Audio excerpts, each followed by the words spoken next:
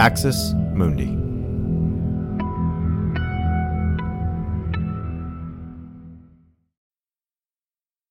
What's up, y'all? Welcome to Straight White American Jesus. My name is Brad Onishi, faculty at the University of San Francisco. Just a couple announcements before we get started today. We have Sarah Mosliner's great seminar, Purity, Race, and Embodiment. It's happening in August and September. Spots are filling up. We are keeping this one a little bit smaller just to kind of have an intimate environment in the seminar. If you are interested, go to straightwhiteamericanjesus.com and look for the seminars page.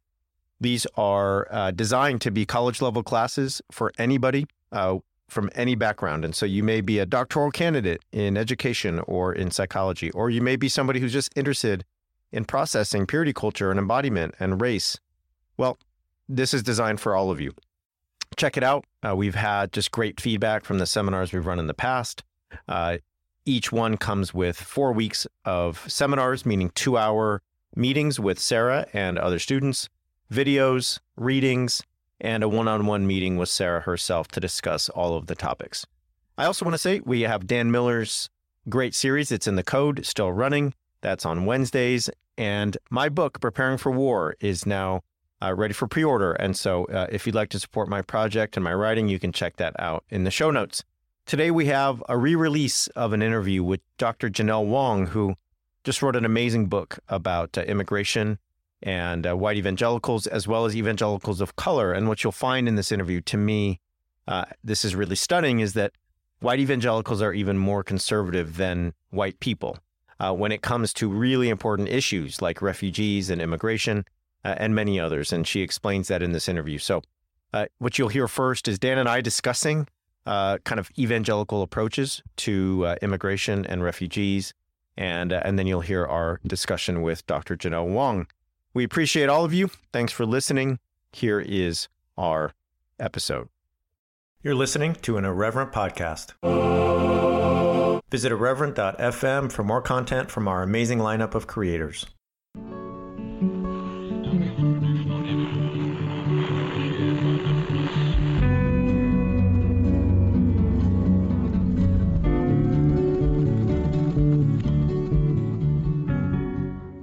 Welcome to Straight White American Jesus. My name is Brad Onishi. I'm Associate Professor of Religious Studies at Skidmore College. And as always, I'm here with Dan Miller. I'm Associate Professor of Religion and Social Thought at Landmark College. And today we're going to be talking, Dan, about immigration and refugees. And anyone who's paid attention to the news for the last 2 years knows that these are issues that are at the forefront of our political debate. They've been brought there by our president and some of his followers and acolytes in Congress. And this kind of brings up something that I think people wonder a lot about, which is to say, I don't understand how Christians could be so callous when it comes to immigration and refugees. When we see, this happened to me on Facebook the other day, when we see an image of a mother and her children running from tear gas, right? And a Christian person says, well, what were we supposed to do as a country? We have to uphold our rules. We have to uphold our borders. I think there's a lot of folks out there who think to themselves, how can that be? Because isn't it true? I mean, many people who aren't Christians know that Jesus taught, do unto others as you would want done to you. Jesus welcomed the masses and fed them. He turned a few pieces of bread and fish into a feast for thousands. Jesus was born in many ways as a refugee. There's all these instances, it seems like, in the Christian tradition that point to a sort of robust compassion for the other, for developing a hospitality for the person who's in need, the vulnerable person, the person without a home, the person who has to flee their home because of violence. And so I think there's a lot of folks out there that are like, I just don't get it. Is this just like an inhumane, callous turning in evangelicalism? And how can people arrive at these conclusions if they also say they believe in the Bible? Yeah, and it's interesting, and because the Bible does make this, and a lot of our listeners, they may not be interested in what the Bible says, or they may not see the Bible as some sort of religious or cultural authority. But the point is that evangelicals do, right?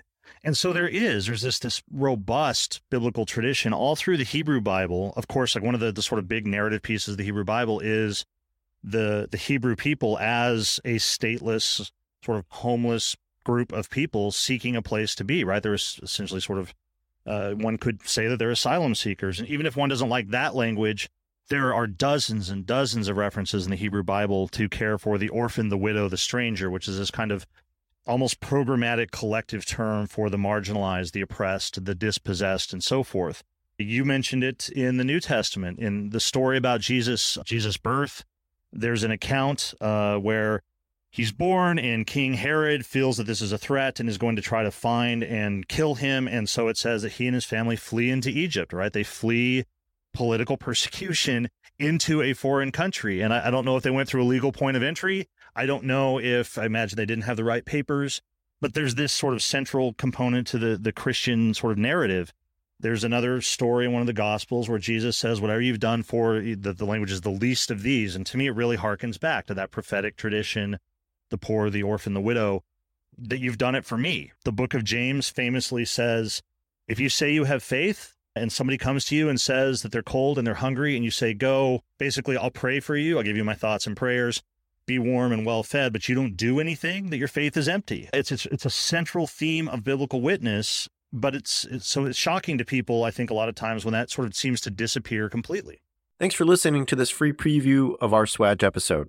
In order to get access to the full episode and so much more, become a Straight White American Jesus premium subscriber by clicking the link in the show notes. It'll take you like 2 clicks, I promise. In addition to getting access to this episode, you'll have access to the entire Swag archive, over 550 episodes. You'll also get an extra episode every month, ad-free listening, Discord access, and so much more. All that for less than $6 a month, and it helps us keep our flag up and continue to safeguard democracy from religious nationalism, extremism, and rising authoritarianism. Check it out. It's not hard, I promise.